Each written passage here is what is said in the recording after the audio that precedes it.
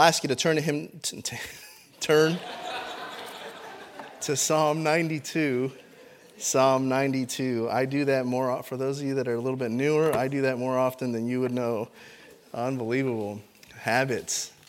Psalm 92 is where we're going to read tonight, and we're going to follow along there in the scriptures. And one of the things, I'll be honest with you, early on, I've found it very difficult to really study the Psalms. The historical books are very easy for me to follow. I enjoy history and being able to see things that way. I've read the Bible chronologically, and so putting it right in how it occurred, that really helped me to wrap my head around the Bible. But early on, I struggle many times with the Psalms. And so I challenged myself to really dig into those. And one time we had a class where we had split classes on Thursday nights, and I was teaching a study through the book of Psalms, or through several of the Psalms, and I really thoroughly enjoyed that. And really, it's one thing to read through the Psalm and look at the heart of the writer and what they put down as perhaps a song, but to really dig into it and understand what some of the meaning behind the words and the phrases and the different ideas that come across, the figures of speech, it's very, very rewarding and enjoyable to read through. So we can always go to the well. That is the book of Psalms, and so that's where we're going to be tonight. Psalm 92. I'll encourage you as well. A lot of times we do have the words and the verses up on the screen. Try not to make that a crutch. We make that available for folks that maybe it's just not their habit to bring their Bible. But for you all, I would hope that is your habit. I hope that you are able to be able to come in, whether you have it on a device that you can read through. I know some people do that, and certainly you can do that. But there's something about just carrying the Word of God with you to church, and so I would encourage you to do that. And that's just something on the side there that I'll throw in for you. So please follow along there in the book of Psalms. If you don't have a Bible, we have a pew Bible in front of you. They're the black Bibles there. Psalm 92. And you can follow along in the scriptures as we read. Let's read Psalm 92, and why don't we read it responsively? How about we do that? All right. So that means I'll read the first one, and then together on the next, and then I'll do the next one, and together on the next. So we'll do that. Psalm 92. The Bible says this: a psalm or song for the Sabbath day. It is a good thing to give thanks unto the Lord, and to sing praises unto thy name, O Most High, to show forth thy loving kindness in the morning, and thy faithfulness every night. Upon an instrument of 10 strings, and upon the psaltery, upon the harp with a solemn sound. For thou, Lord, hast made me glad through thy work. I will triumph in the works of thy hands. O Lord, how great are thy works, and thy thoughts are very deep. A brutish man knoweth not, neither doth a fool understand this. When the wicked spring as the grass, and when all the workers of iniquity do flourish, it is that they shall be destroyed forever. But thou, Lord, art most high forevermore. For lo, thine enemies, O Lord, for lo, thine enemies shall perish. All the workers of iniquity shall be scattered. But my horn shalt thou exalt like the horn of an unicorn. I shall be anointed with fresh oil. Mine eyes also shall see my desire in mine enemies, and mine ears shall hear my desire of the wicked that rise up against me. The righteous shall flourish like the palm tree. He shall grow like a cedar in Lebanon. Those that be planted in the house of the Lord shall flourish in the courts of our God. They shall still bring forth fruit in old age. They shall be fat and flourishing. To show that the Lord is upright, he is my rock, and there is no unrighteousness in him. Let's pray. Father, we love you. We thank you for the day. And Lord, we just ask for your blessing upon your word. And as we open it up, Lord, and study it, Father, I pray that you would, Lord, help us to understand the importance of being planted here in your house. And we'll thank you for it, Lord. We ask it in Jesus' name. Amen. As we look at this passage, you'll have to forgive me because the 15-minute time limit is not going to work for what we're going to study tonight. But that's a new standard. That's going to be tough to keep. But as I said, we can always go to the well of the Psalms. The Hebrew name for this book is the Book of Praises. It's quoted more than 400 times in the New Testament.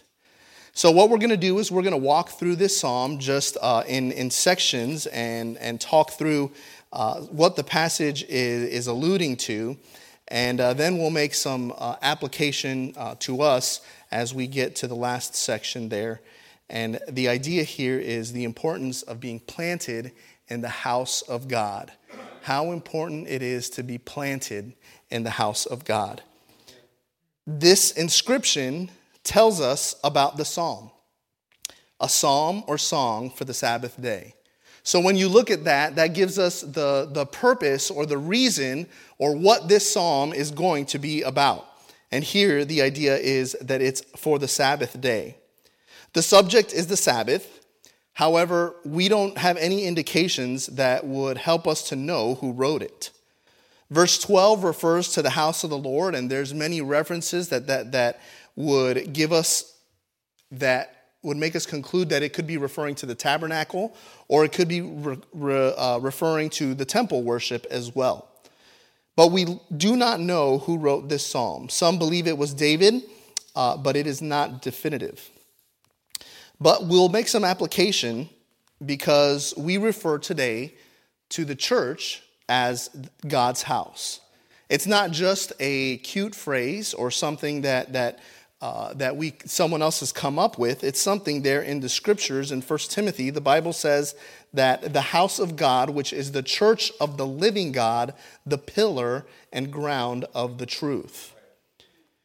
So as we look at this passage, we see that first, our time in the house of God should involve a giving of thanks. It's a good thing to give thanks unto the Lord.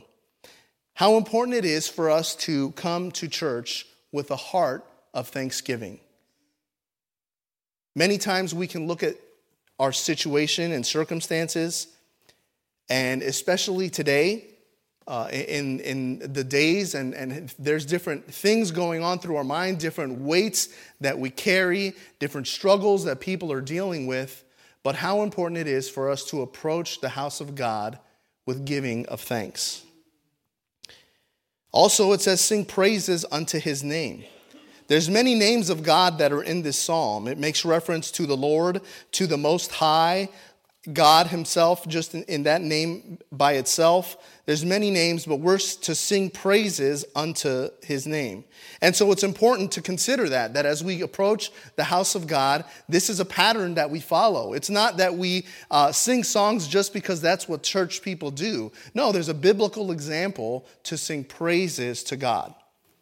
The idea here in verse 2 also talks about the mercies that God shows to us, his loving kindness. We sing praises to his name because he shows forth his loving kindness in the morning and his faithfulness every night. Think about that. Just as we heard about this morning, God's faithfulness. In the morning, we remember that, as much mercy as God, I've thought about this many times, and it's just amazing to consider that in the book of Lamentations, it talks about God's mercies. And when we see God's mercies, he could show forth mercy all throughout the day. And then when we wake up the following morning, it's renewed. When you stop and consider, the Psalms say that his mercy endureth forever. But every morning, it's renewed. How amazing to consider the mercy of our God, his loving kindness, and to think about that in the morning, and also to think about his faithfulness in the evening. As you go home tonight, as you conclude your evening, as you prepare to lay down, to go to sleep, think about that tonight, about God's faithfulness and how faithful he's been. We heard an entire message about it this morning, how important it is to remember the faithfulness of God. Then verse 3 talks about instruments and how we praise the Lord with instruments. And they make reference to instruments of 10 strings, a psaltery, and a harp with a solemn sound. So there's again a pattern that we see here where we are able to praise the Lord with instruments. A solemn sound. I think this would imply that how important sacred music is. What is the purpose of our music? When we look at this, the purpose of the music that was expressed here on the Sabbath was to praise the Lord. It wasn't for entertainment. It wasn't necessarily even to inspire. The primary purpose of the music was for God. Praise, how important it is. Praise. Then we see verse 4 to consider. For thou, Lord, hast made me glad through thy work. I will triumph in the works of thy hands. Verse 5, O Lord, how great are thy works, and thy thoughts are very deep. On that day that is consecrated to God, we should consider the works of the Lord and the works that he does in our lives and the works that he's accomplished throughout nature. And it's a time, if you think about that, that is the purpose of that seventh day. It was God rested for the amazing creation that was made. And for us, it's the same thing. For us to appreciate God, what God has done, what God has made, and to consider God, to take time to stop our busy lives and to be thoughtful and mindful of God and all that he does in our life. His works are great. His thoughts are very deep. Brother Anthony was talking a couple weeks ago, just regarding the Sabbath and the purpose of the Sabbath. And if you go back and you look at the purpose initially as it was set out, another thing that's implied there, when God established that and he talked about the manna and he provided that manna and he provided manna on the sixth day, enough for the seventh, how important it is for us to consider on that day of rest, whether it's Sunday or on Saturday, how important it is to consider God is the one that meets our needs. So we take time and no, we desire not to work on that day because we're putting our trust in the Lord that he's providing.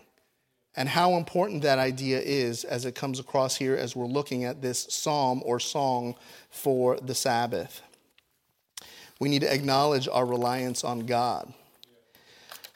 Then as we continue on in the passage, there's this second section between verses 6 and 11 that talks about our enemies. Consider that. It says, a brutish man knoweth not, neither doth a fool understand this. The enemies of God, the people outside of the walls that are at a game or pursuing other things or pursuing other pleasures, pursuing their own priorities on the Lord's day, they don't understand why we're here. They don't understand why you're here on Sunday night. They don't understand those things, and those are the enemies of the Lord. Then the Bible talks about the wicked springing as the grass, and when the workers of iniquity do flourish, it is that they shall be destroyed forever. Over and over again in the book of Psalms, you see that there's this idea that David was concerned about how the wicked seemed to be prospering. And that topic also comes up here. When it looks like the workers of iniquity are flourishing, we'll walk through in terms of a little bit of what that means in a few minutes. That is not, that they shall be destroyed forever, the Bible says. And then it talks about, once again, praise, but thou, Lord, art most high forevermore. Lo, thine enemies, O Lord, for lo, thine enemies shall perish. All the workers of iniquity shall be scattered. Their end is going to be scattered, destroyed. Verses 10 through 11 there, it talks about, my horn shalt thou exalt like the horn of an unicorn. I shall be anointed with fresh oil. There's an idea here, and there's some conflicting ideas, because some would say that this could be a reference to Christ, or this could be a reference to David's kingdom. There's a little bit of a debate there. So I didn't take a lot of time to study all that out. But verse 10 talks about this, the horn that God will exalt. And then verse 11, mine eye also shall see my desire on mine enemies, and mine ears shall hear my desire of the wicked that rise up against me. What is that desire? Is their destruction, their demise. And the psalmist here is talking about his eyes are going to see his enemies destroyed, hear of their destruction. And we get to the final section here in verse 12 that is really the heart of what we're going to be talking about, the heart of this psalm. And the picture we have here in this passage in verses 12 through 15 is a picture of a tree. This picture we're going to describe and we're going to learn from. The idea begins about a tree being planted. Now, as I was looking at this and I was studying it, I really was fighting a little bit against it, because you that are here at church on Sunday night are people that are planted in the house of God. And I appreciate that, and God is pleased in that. And so this is, like they say, preaching to the choir. But as we consider that, I also want to consider that there's some younger folks. There's some folks maybe that are still under the authority of their parents. And that freedom of opportunity is going to come at some point. And I would encourage you that I hope that you will be planted in the house of the Lord. I hope that that's something that you can walk away from this and understand the importance of being planted in the house of God. This idea begins of a tree being planted. Flourishing is pointing to this palm tree. This palm tree. This palm tree is very interesting because the Bible says here the righteous, there's two trees that are mentioned. The righteous shall flourish like the palm tree. He shall grow like a cedar in Lebanon. And these two trees, there's some interesting things that we're going to see about them. The palm tree is very likely, you've seen many a palm tree. If you've traveled some, you will see palm trees. There's banana palms. There's coconut palms. What this reference very likely is in the scripture in the Middle East, in this area of the world, there are date palms. And so that is very likely the reference here. And the trees of Lebanon are cedars. And the idea here, if you have ever seen, if you consider even now, the flag of Lebanon has a tree, an evergreen tree, right on the front of it. It's something that Lebanon is known for, is these beautiful trees. And so let's just learn a little bit about these trees. The cedar tree, this just talks about how it'll grow. All right, it'll grow like a cedar. And the cedars grew very tall. If you remember, in the book of Kings, David, and there was a king in the area that commissioned for building materials of the temple that Solomon was going to build. And those, the lumber for that were cedars of Lebanon. It was this very important, very pricey, very a material that was made that made up many things. It was a carpenter's dream, was this cedar from Lebanon. The cedar, it grew very straight. It was very strong. It had a scent to it, but it also resisted some pests or that being able to be destroyed or decomposing very quickly. It was also easy for a carpenter to manipulate that wood. And so this idea, it is why they're pointing to these trees that grow, and they grew very tall, and they grew very strong. And it was a picture that they knew what these trees, these cedars of Lebanon, looked like. And the same thing is for this palm tree. The palm tree, if you understand, we talked about it being a date palm, it bears fruit. The palm tree also, as we understand them, and you and I have all seen the pictures of when a hurricane comes through, the palm trees that you see, they can handle wind. They bend, but they don't break. And the palm trees, the root systems, they're not like your normal root systems where they're tap roots that go straight down. They grow into this almost like a spaghetti, and their root systems are actually strengthened in storms. The palm tree, as you know, can grow in very extreme weather. It can also grow in the desert. The palm tree can still grow upward even if it's being weighed down. Planted gives the idea of being rooted. Being rooted. And we need to be rooted, planted in the house of God. The idea of being established. Of course, many of you that have planted even small plants, you understand that there's a certain preparation that needs to take place in the soil. You want that soil to be ready to receive what you're planting. I can't even remember what year it was, but planted 1,050 trees out on that property. And there was a preparation that occurred there. And there was also, we made sure that they were established, that they were planted, and that there was those guards to protect against pests like the deer coming and eating those trees when they were very small saplings and very thin. And now they're huge. We've talked about it several times before, how tall those trees have gotten. Those trees are established. But what we want to understand from this passage is that being planted leads to flourishing. This is one of those passages that Pastor talks about, that it's God alliterated it for us, all right? And so if you look at this in this passage, verses 12 through 15, you'll see that being planted leads to flourishing, being planted leads to fruitfulness, and being planted leads to fullness. The last F in the Bible is actually fat, and we'll explain why that's fullness, but that wasn't going to be the point that we put in there, right? Being planted leads to flourishing. Flourishing, if you understand that, it means to bloom. The tree is in optimal conditions to blossom. It has the right soil.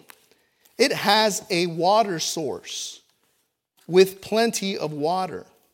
If you look at this passage there in verse 12, it says, "The righteous shall flourish like the palm tree. He shall grow like a cedar in Lebanon." These are trees that are flourishing. How important it is to flourish. And it says in verse 13, "Those that be planted in the house of God shall flourish in the courts of our God." That idea of flourishing and in the courts of our God, it gives me the idea of there being the proper environment for growth. Now let's take a moment and let's consider this, all right? This could be referring to the tabernacle. This could be referring to the temple. But the reference here was the courts. Does anyone know what was in the courts? People. And the idea here of the courts, we can look at it one of two ways. You can look at it as like a king's court, the people that are around the king, and that certainly can be applied here. But when we're talking about the house of our God, there's people in the courts. And if you're going to be flourishing in the courts of God, that means there's an environment that promotes growth. If you're planted, if you're kind of following where I'm going, if you're planted in the house of God, you're going to be in an environment with people in the courts that promote growth. And the people that are going to be promoting that growth for you to be established, for you to blossom, are the people that are planted firmly. And we stop and we think for a moment of just even things like our discipleship program that has been going on for a couple years now.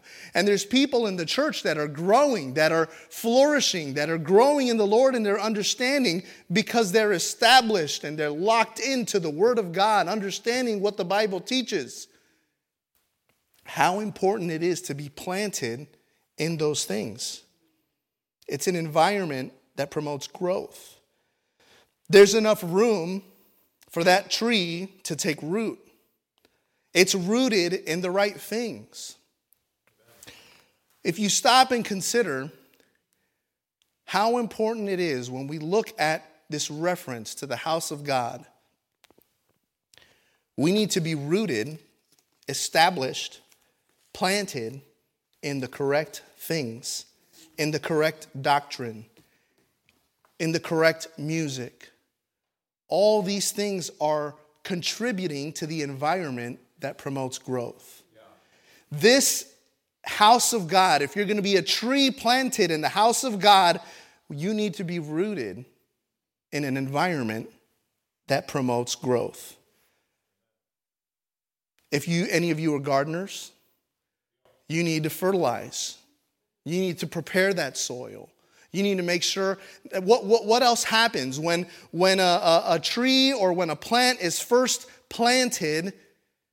There's some shock there, and you have to water it a lot initially to make sure that it gets rooted.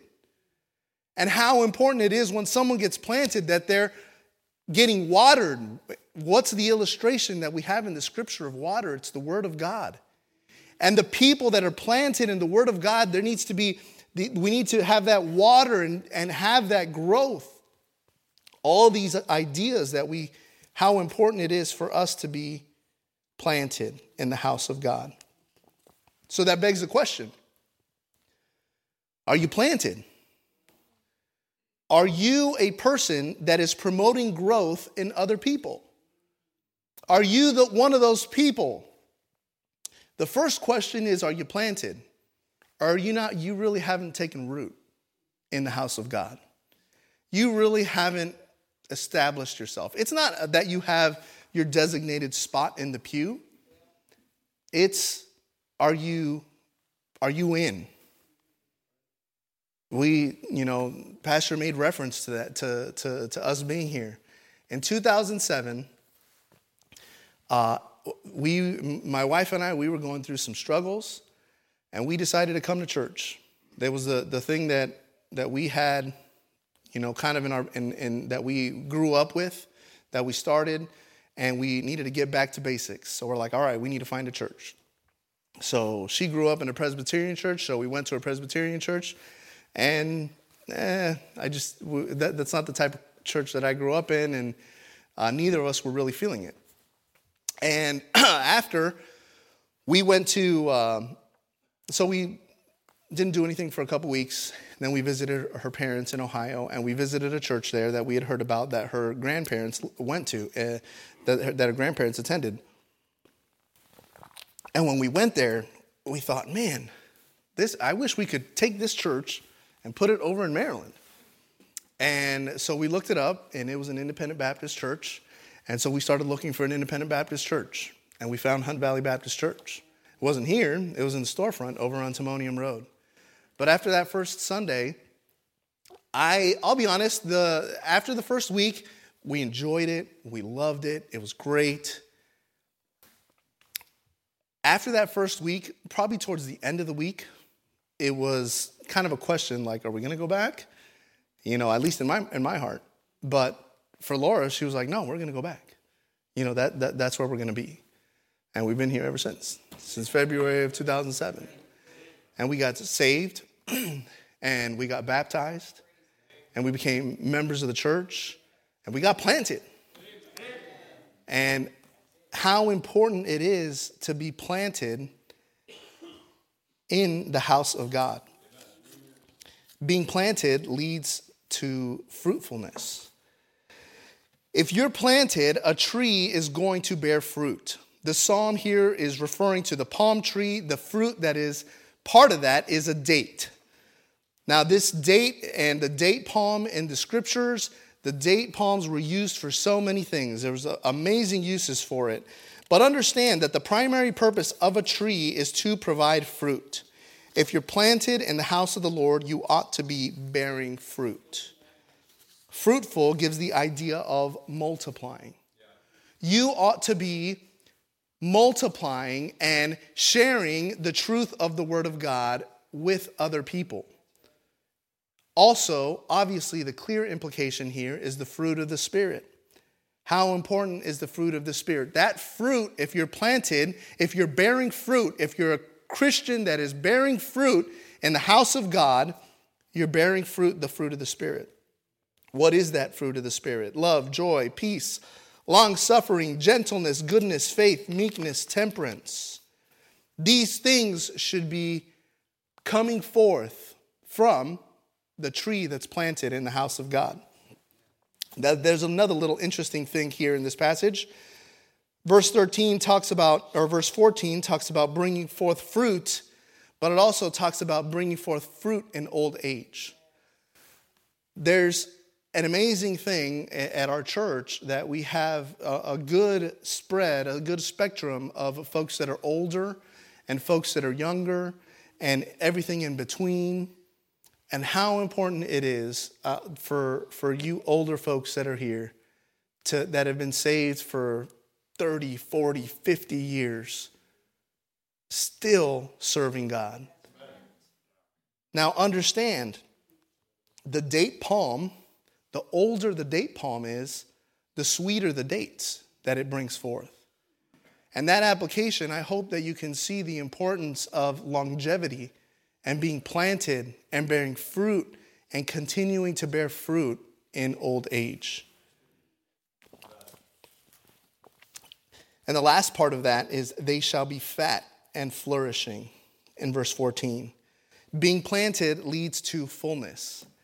Being planted leads to fullness. That word there, fat, gives us the idea of it's saturated. The reference here that it's talking about, especially for the tree, is it's saturated within. It's full. It's has all of its sap that it's supposed to have within. There's not anything lacking within that tree. And how important it is that if we're planted in the house of God, there is a fullness or a satisfaction that comes in that. And so if we're in a healthy church and we're planted in the house of God, that leads to fullness.